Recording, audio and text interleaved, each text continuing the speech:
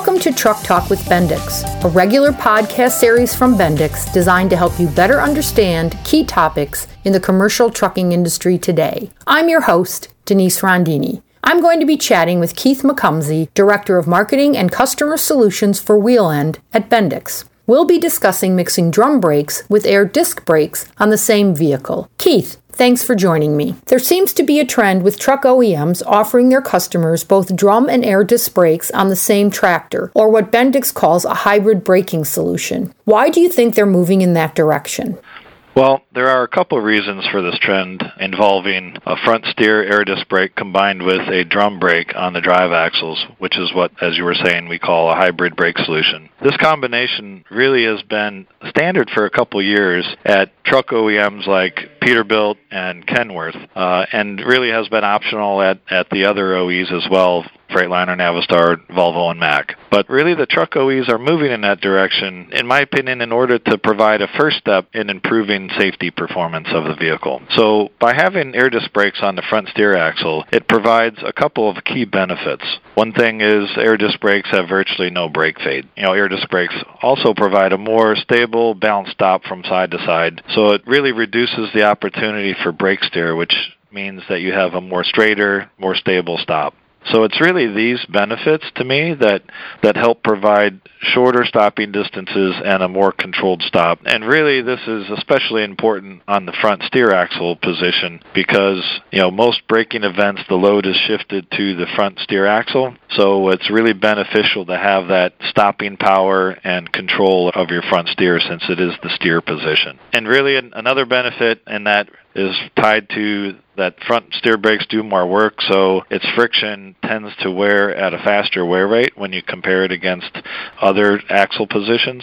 So since air disc brakes extend the service interval when you compare it against the drum brake system, by having air disc brakes on the front steer, its friction will last much longer than the typical drum brake at the front steer position. What benefits does a fleet get from using a hybrid braking system that combines drum brakes and air disc brakes? The very same reasons that the OEs are moving in that direction and providing that hybrid solution, it's because the fleets would enjoy those benefits. So the benefits that the fleets would see are getting air disc brakes on the front steer or giving them that shorter stopping distance, that straighter, more stable stop, the longer service interval on the front steer axle for the friction. Also, really, in my opinion, it can be considered really that incremental first step in eventually getting to an all-wheel air disc brake solution, which really enhances all of those safety opportunities. So it's kind of an opportunity for the fleet to get their feet wet in air disc brakes. They're obviously only focused on the front steer. Eventually,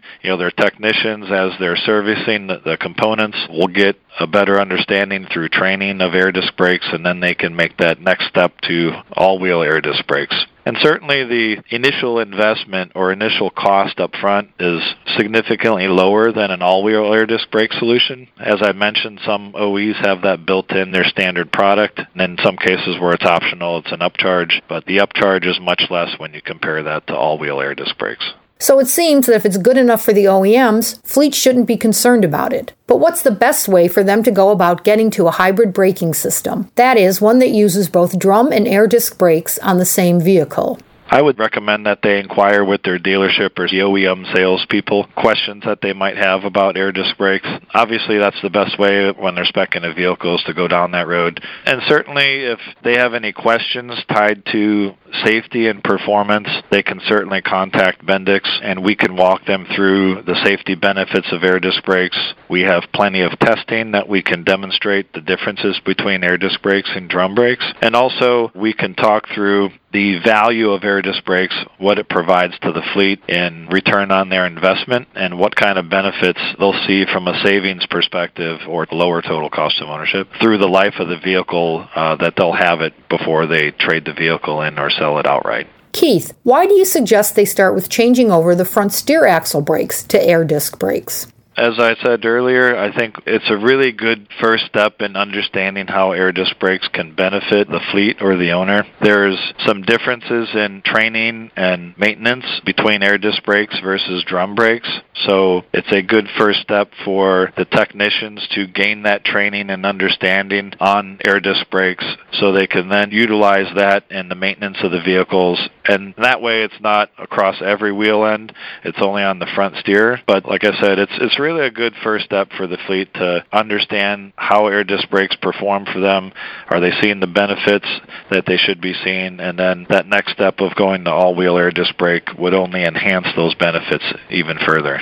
Are there other things drum brake fleets can do to help extend the service intervals for drum brakes so that they come closer to those of air disc brakes? That's a really good question. And in some cases, depending on the make and model of the vehicle, the option could be to go from a 7-inch drum brake on your drive axles to an 8 5/8-inch drum brake, also on your trailers as well. This would help extend the life of your brake shoes since you're really adding more friction area to do the same level of work. So that's really one option in order to gain some extended life in your drum friction. The other thing really is keeping up with your PM schedules, because this is important and will continue to get the expected life out of your drum brake if you keep up with your preventative maintenance schedules. Now, it's all kind of relative to how the brake systems are maintained by fleet, so ones that have good practices on drum brakes, it can be expected that those would spill over to air disc brakes as well. So really, trying to get the most out of your maintenance will give you the most out of your brake system and extending its life. So between those two things, those are really the key aspects in trying to maintain any kind of brake system, whether it's air disc brakes and or drum brakes. I've been talking to Keith McComsey, Director of Marketing and Customer Solutions for Wheel-End. It's been great speaking with you, Keith. I'm Denise Rondini, and thank you for joining us for Truck Talk with Bendix. Subscribe to this podcast on Apple Podcasts, Stitcher, or Google Play, and discover how Bendix Solutions can help you improve performance, increase safety, and lower your total cost of ownership when you visit knowledge-dock.com. That's knowledge-dock.com.